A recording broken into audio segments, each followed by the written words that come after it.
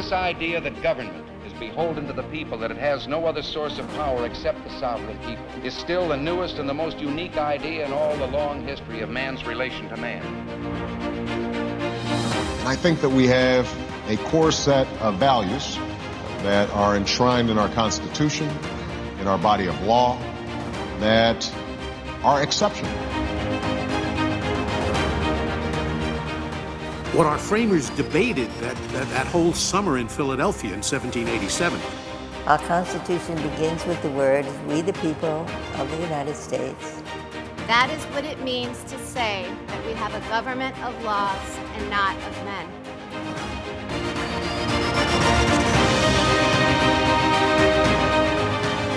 All right, hello and welcome to our next episode of Constitutional Conventions. I'm Zack Austin, and hey, you're not John.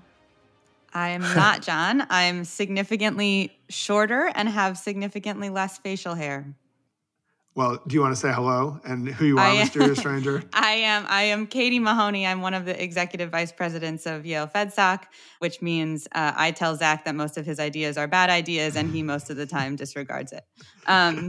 It's been a real joy to work with you guys on this kind of behind the scenes, and I'm so excited to be here, particularly for this episode, because we're being joined today by Professor Joshua Kleinfeld, who gave a talk for Yale FedSoc last month, and which I thought was one of the best events we had all year. So I'm really excited to talk to you, Professor. Hi, Katie. Hi, Zack. It's nice to be here. It's nice to see you both virtually, and it was nice to see you in person a month ago.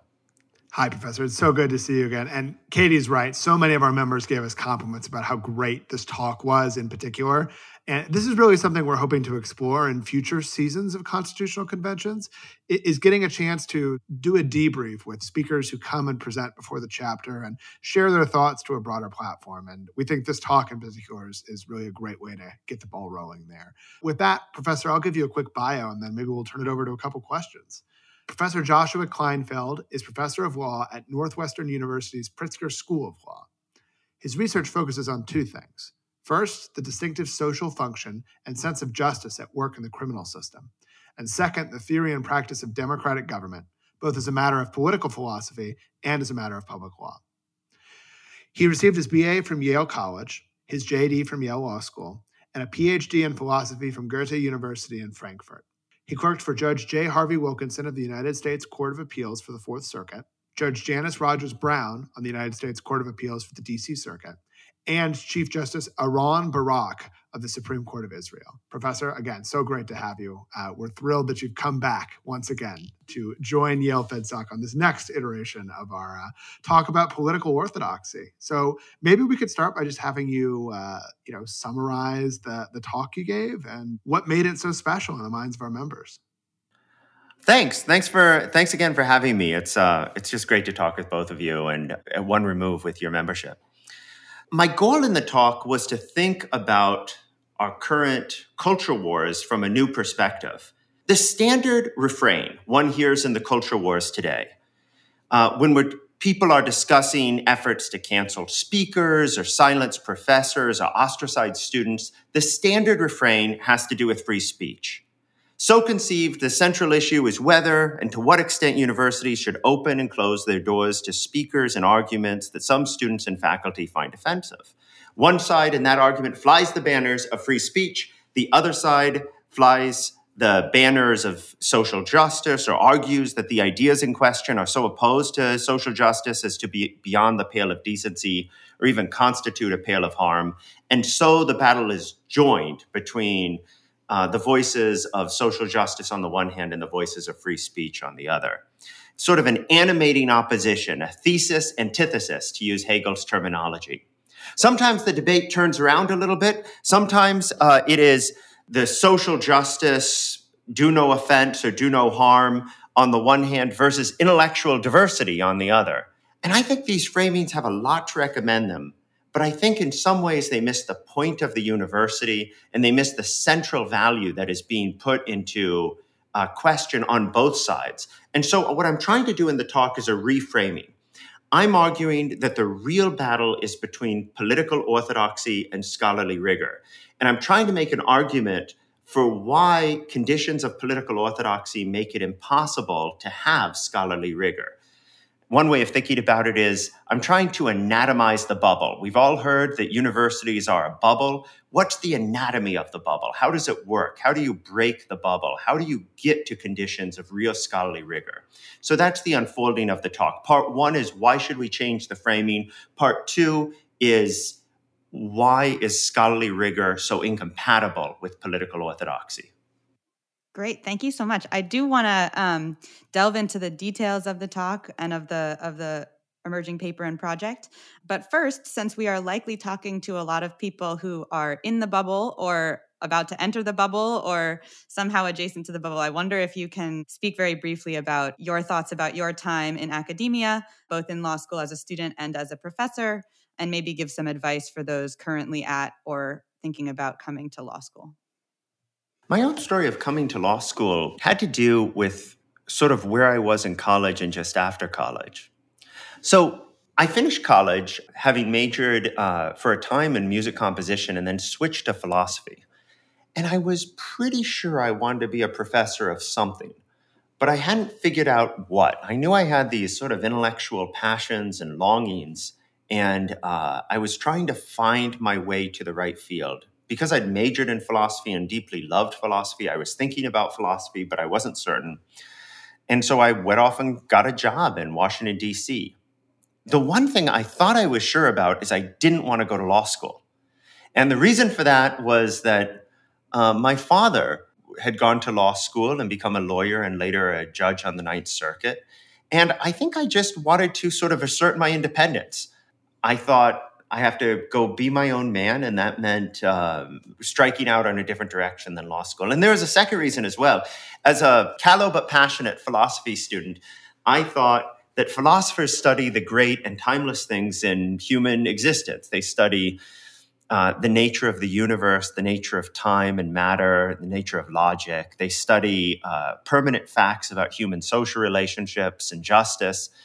And law professors, so far as I knew at the time, are the people who think about good tax schemes and insurance schemes and other passing policy questions of the moment. So I thought I would fix my eyes on the Platonic forms. I laugh at it now, but so I thought of it then. What changed was that as I read more and more about law and saw the role that law professors play in Washington, D.C., communicated with some law professors I'd become friends with as an undergraduate, I came to see the depth and fascination of legal questions and the ways in which many philosophical questions are being put into effect in ways that shed light on the philosophical questions themselves by law schools. And so, frankly, if I'm being candid, I also went through a period where I was having trouble finding a job after college. And the combination of, the pull of fascination with the law and the fear of being jobless helped me sign up for law school. And my experience in law school was one of fascination and joy and discovery. It was also a discovery of an environment that was singularly ideological and sometimes humorless and inhumane in its ideological leanings.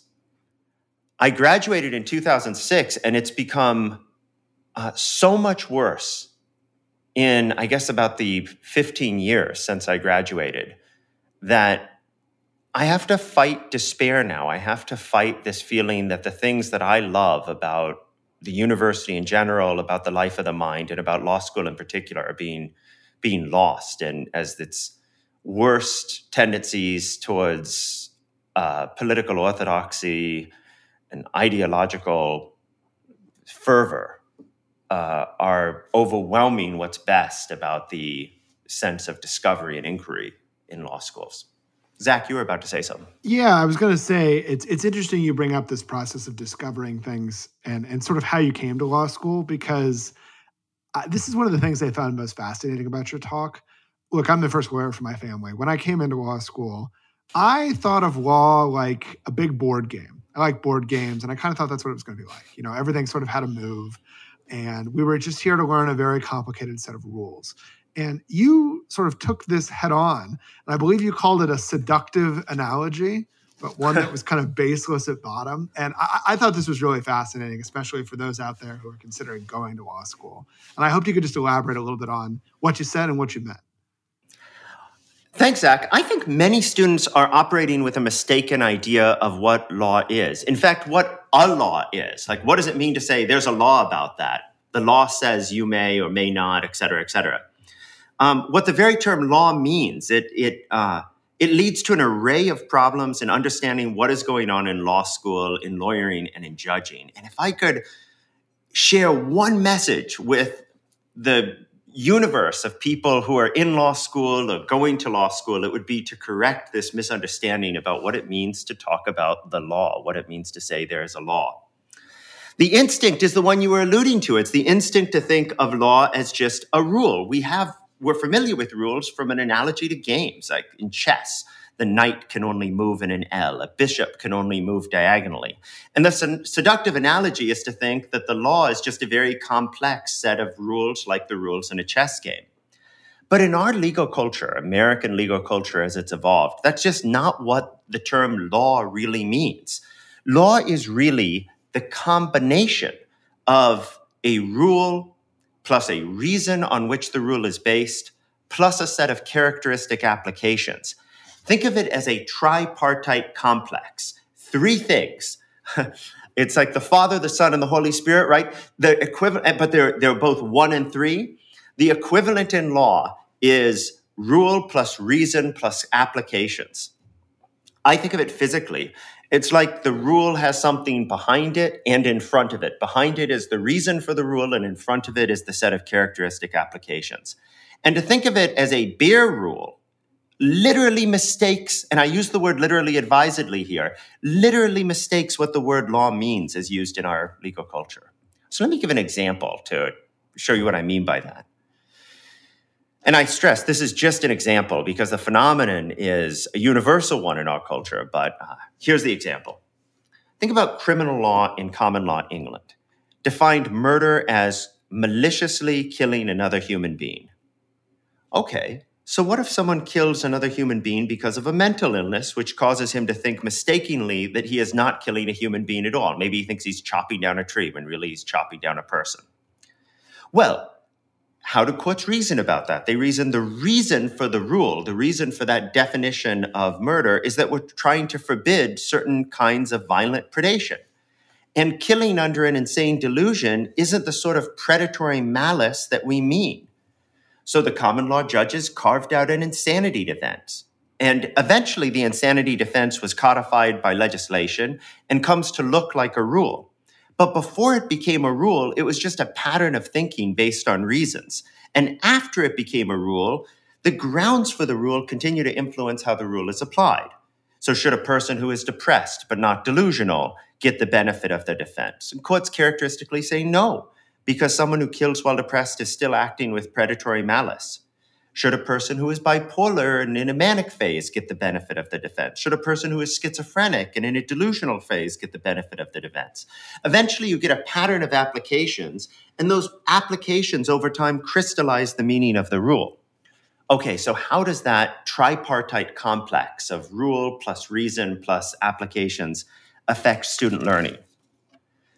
When you have that tripartite structure in mind, a lot of law teaching falls into place. Why do we have the case method?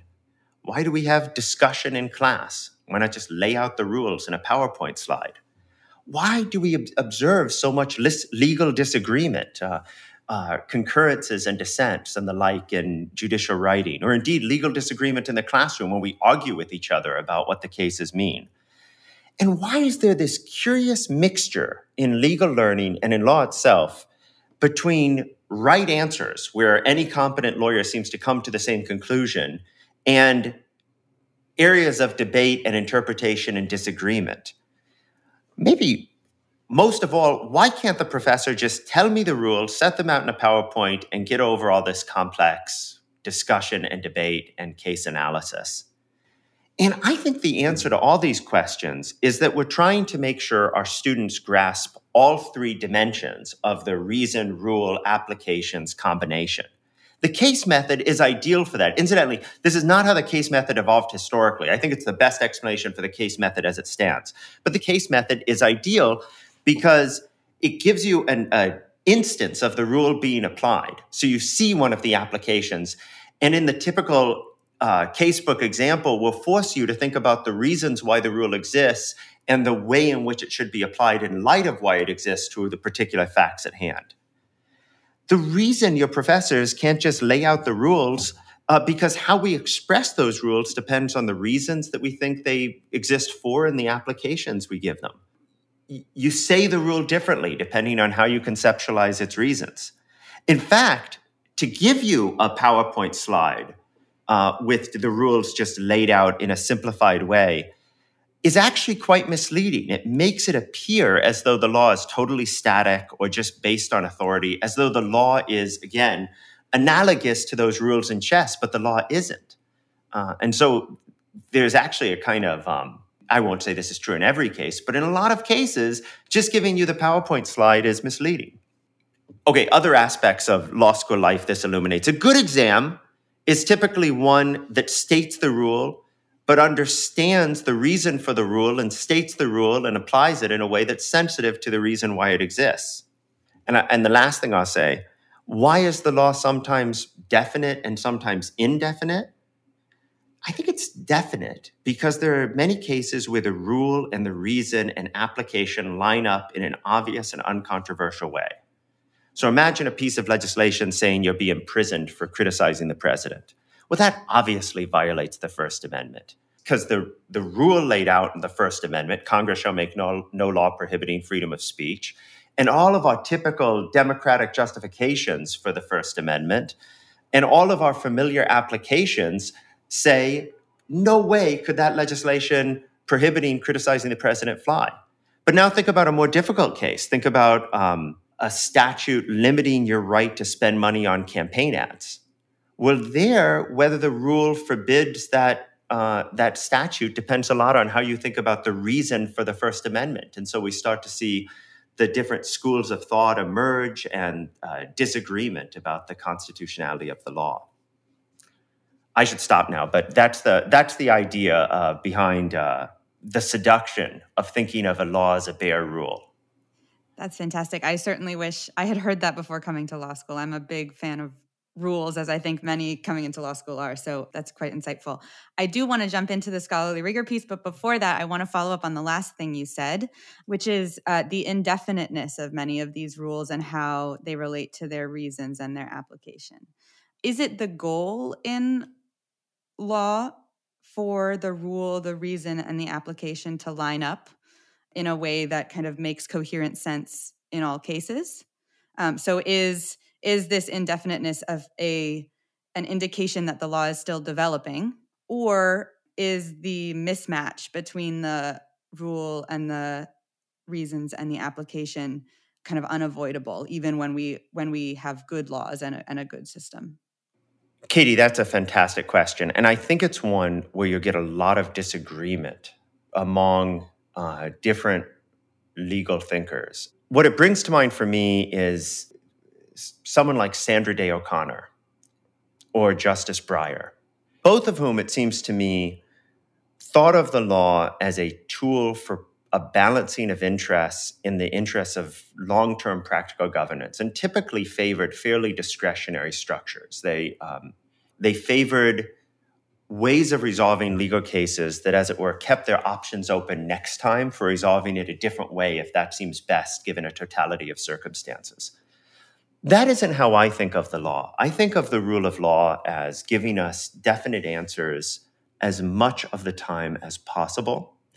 I try not to have unrealistic expectations about how often that can be. So what I want to see is in these cases where our sense of rule and reason split and we have disagreements about how best to apply the law in a given case or what the law is in a given case, the resolution of the case makes the law more definite next time.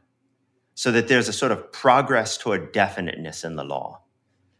And I think that's an ideal partly for rule of law reasons. I think what it means to be ruled by law is that we're not subject to the discretion of judges or other legal officials. But I also think it's part of maintaining democratic control over our politics, because essentially when legal rules are highly indefinite, it functions like a power transfer to the judiciary or the prosecutors or the administrative state or the other non-legislative officials who can maintain control over the way practical cases are resolved.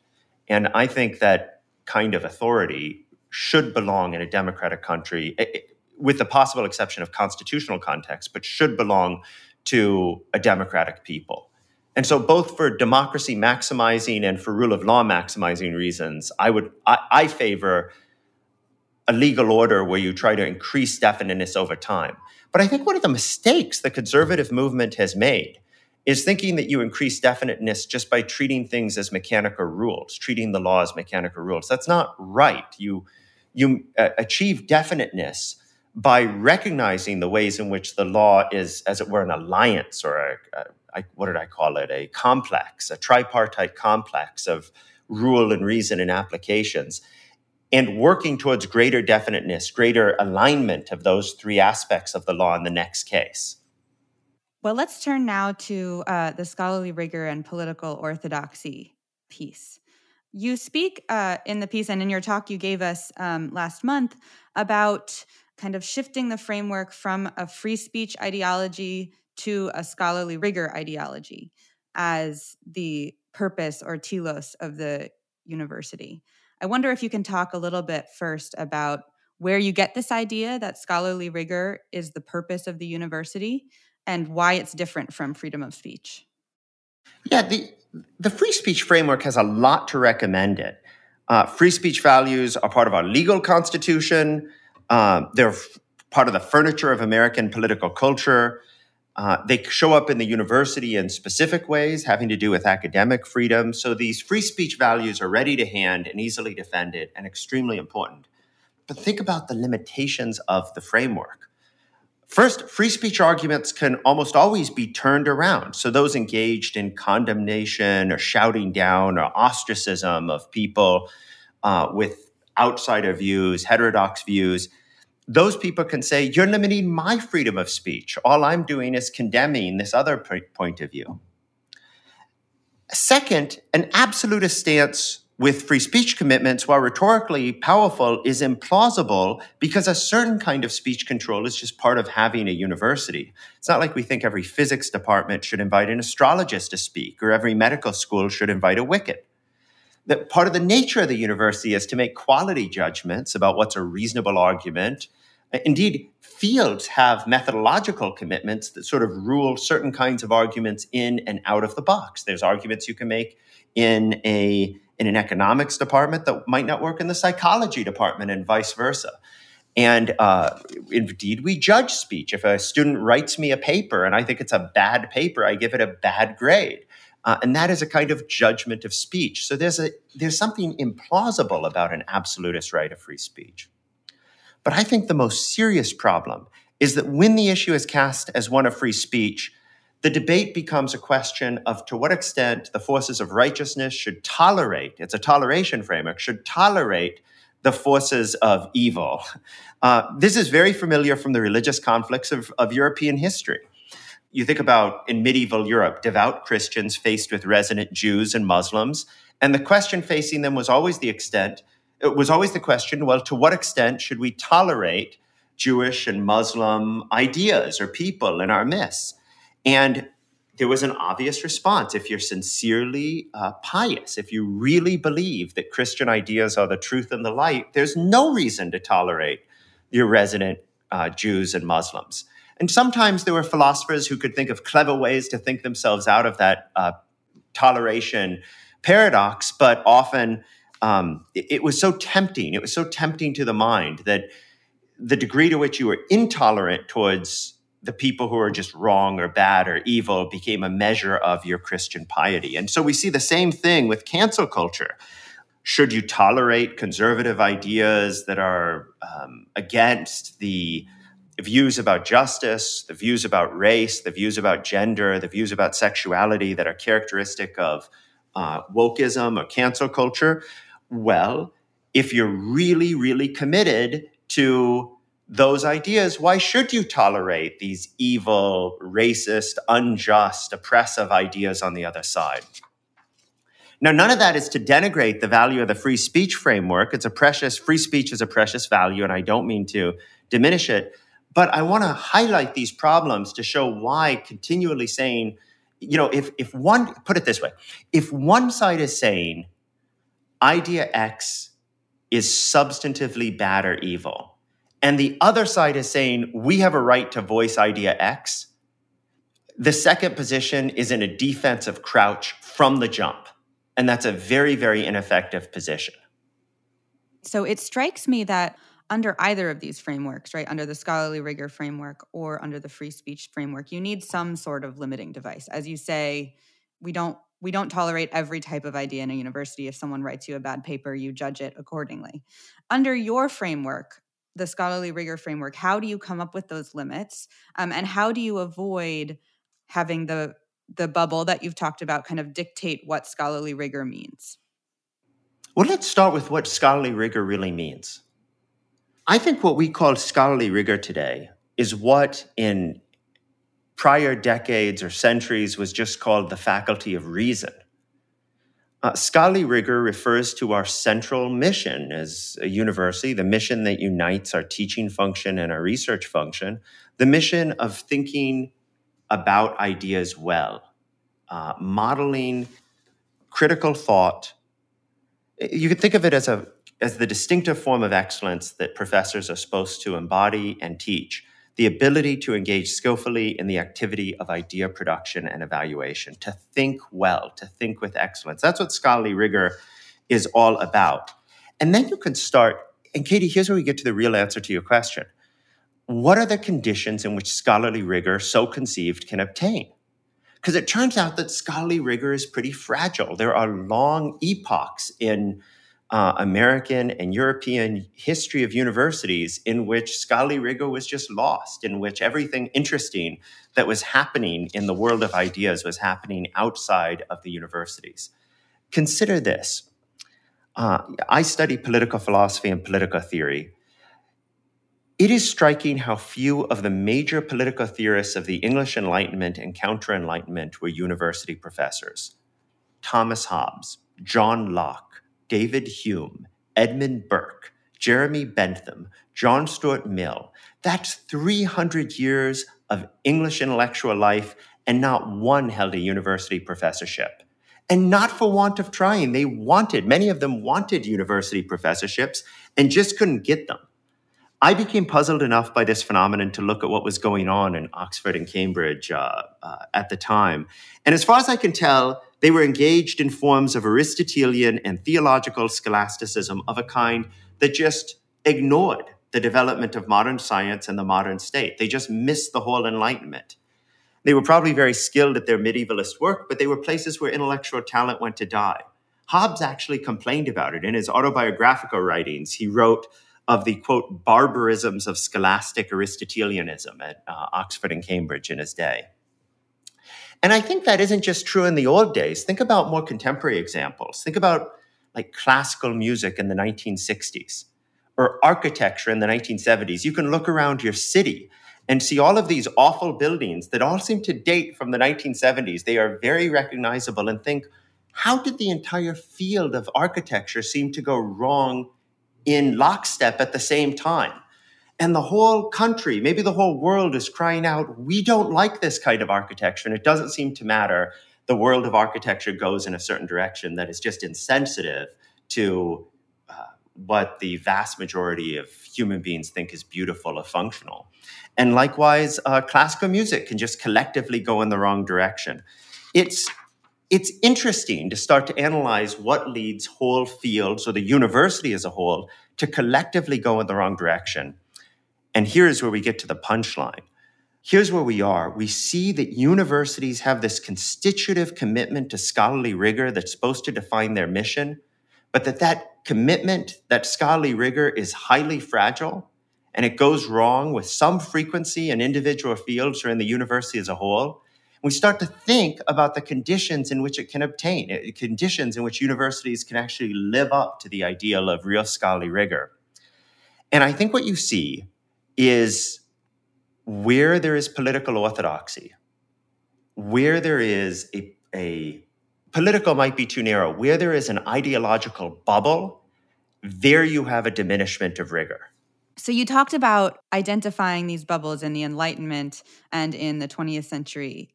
It seems that it's a little bit easier to identify them after the fact, after we've kind of come back from them. Is there a danger of trying to identify them while you're in them? And do you need to use different tools in order to figure out where your biases are coming from as an institution while you're currently embodying them? That's a great question, but as it is so often impossible to recognize the historical epoch you're in until after it has passed.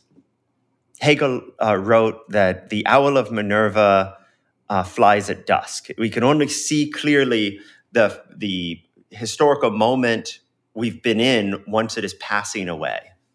But I don't think that's true in this case, because it is fairly easy, not altogether easy, but it is relatively easy to recognize when there is a high degree of ideological uniformity in a particular institution or department. So, can we recognize that, say, the hiring structure at economics department X at university Y is highly ideologically unified?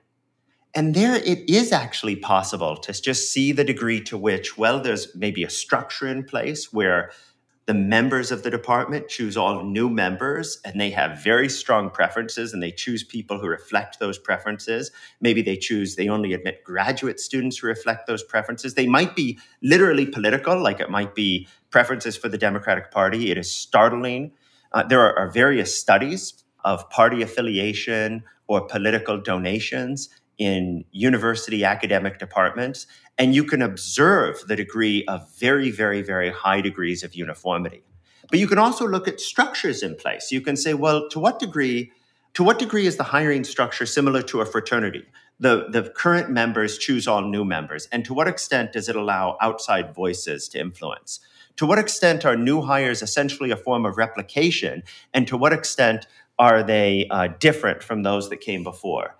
To what extent do the people on a law school faculty resemble one another politically, and to what extent do they seem more representative of the differences in political views that subsist in the general population? And so there are ways of seeing that we're in a bubble here. And this is where we get into the anatomy of the bubble. It turns out that bubbles, intellectual bubbles, ideological bubbles, are incredibly destructive of scholarly rigor. So let me first say just a word here about how bubbles work and what we know about groupthink and cognitive dissonance and related psychological phenomena. It turns out that when you collect like-minded individuals together, they heighten each other's pre-existing biases. And those distortions go to questions of both fact and value in really dramatic ways and push one another towards radicalism. So, for example, social scientists have collected people together and asked them questions, asked them to discuss certain topics. Some of the topics under discussion: how serious a problem is global warming? Should same-sex couples be allowed to marry or be allowed to enter into civil unions? Should employers engage in affirmative action? Should the U.S. sign a treaty to combat global warming? A variety of different, politically inflected questions. Here's the interesting part. You get a group of people who are left-leaning, progressive in their orientation. So they tend to think that same-sex unions should be recognized, that affirmative action is justified, that global warming is an urgent problem. You measure their views at the outset of their conversations with one another, their views before they talk with one another. And they register a certain level of certainty and priority about those issues. They might think that global warming is a significant problem and is very likely to be taking place. They might think affirmative action is a justified policy and it's right, all other things equal, for employers to engage in it, et cetera. Put them together. Give them an hour to talk with one another about that subject. And two things happen. One is they become much more extreme. The other is they become much more certain. So an hour after talking about global warming, those same people would be likely to say, this is the most important problem in the world, and I am 100% certain of that. The same thing happens on the other side. Get a group of people who are very mildly skeptical of climate change. They think, well, maybe it's happening, but it's not human caused, or it's happening, but it's not the most important problem. It's one among many problems. Put them together to talk for an hour, and they will think, they'll be climate change deniers. They'll say it's not happening at all, and it doesn't matter even if it is happening. And likewise, with respect to these other issues, it seems like being together with other people who agree with us acts like a giant amplifier. It turns up the certainty on our views, and it turns up the extremism of our views. And that is death to the scholarly project, because precisely what we need to engage in good scholarly rigor is to doubt our views, to see the problems with them, and to engage in a continual process of self-questioning and self-scrutiny as we decide what explanations of the world are plausible and compelling, and how good the evidentiary support is. Here's a question for you. If we've been dealing with this problem for a long time, stretching back to sort of medievalist ways in the early Enlightenment, is there a solution that you're confident we can come up with? Is this a revolutionary moment we're seeing right now where something really is different and maybe it is easy to combat?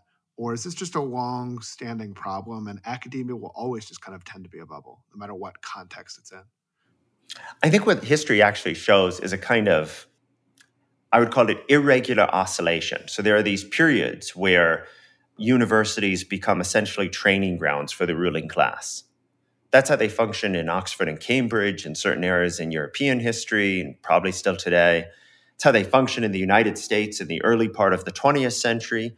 And then there are these phenomena that tend to break that uniformity. And for example, the SAT was a major factor in breaking people don't know the history of standardized testing. The history of standardized testing is actually an egalitarian effort to break the hegemony of the American WASP ruling class. And it was a highly successful one at bringing all sorts of people in who are outside the existing power structure and upending the old order of professors and students and administrators and ushering in a period of serious critical inquiry, which turns out to be fragile. And I think we're in a new era of training the ruling class in a unified ideology that renders people acceptable to employers. So, Zack, it isn't that it's just a permanent fact about universities. It's more like it's a permanent tendency of universities. There's this temptation to ideological orthodoxy, and we do our best to fight it, and in some areas we lose, and in some we win. So is there reason to be hopeful, or is all hope lost? These are difficult times, and I don't for a moment want to minimize how hard it is to maintain hope when it seems like the whole power structure of the university is against a real diversity of ideas and a genuine commitment to critical reasoning. And at times, it seems like ideological training has just taken hold and taken precedence over any kind of real critical inquiry. But what I'd stress is that hope is a moral obligation. My favorite scene in all movies is in Lord of the Rings. It's in the preparation for the Battle of Helm's Deep, when Legolas, who is the elf, sees the defenders of Helm's Deep arming old men and boys with rusted swords, and he says, they cannot win this fight. They are all going to die. And then a little later, he kind of recovers himself and he says to Aragorn, "Forgive me, I was wrong to despair." And I love that line, "I was wrong to despair," because what it implies is that hope is a duty. It's not just an unbidden emotion that arises from our circumstances. We have a duty to hope. As an intellectual, I also want to have rational hope, which means I need a rationale. And the rationale that I can find in this case is the good sense of a democratic people.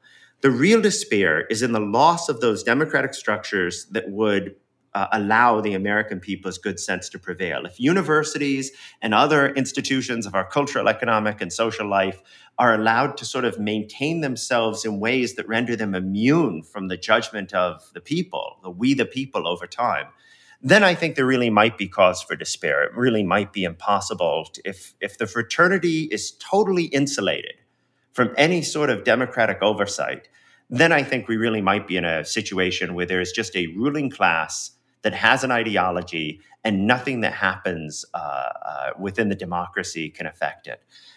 But if we can maintain structures where the good sense of the American people over time can prevail, I think that these orthodoxies can be broken, and this moment of cancel culture and wokeism and oppression of outsider ideas will pass and new structures will come into place. So I guess what I'm saying is that there's a moral duty to hope, but you've got to combine that with a reason, and my reason is my faith in radical democracy. Well, that note of hope is, I think, a perfect one to end on.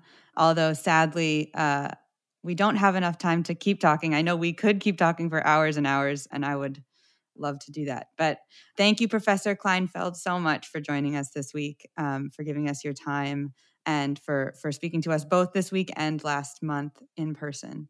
We've so enjoyed it. And to our listeners, thank you for joining us. And we'll see you next week when, lucky for you, John will come back and replace me.